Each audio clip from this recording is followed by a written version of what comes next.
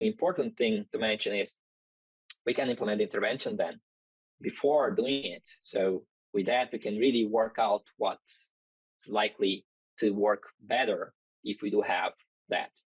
And knowing which farms are more likely to actually spread the disease when it comes into the domestic situation is very important.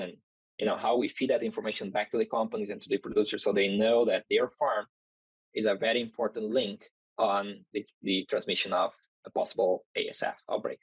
So it is totally possible. We have done some work on that already, and is the idea is if there is real information, real data, production-wise, more actual location, population, and the movements, it is possible to have a national model that could be activated at any time that we might have an infection detected, and then work from there.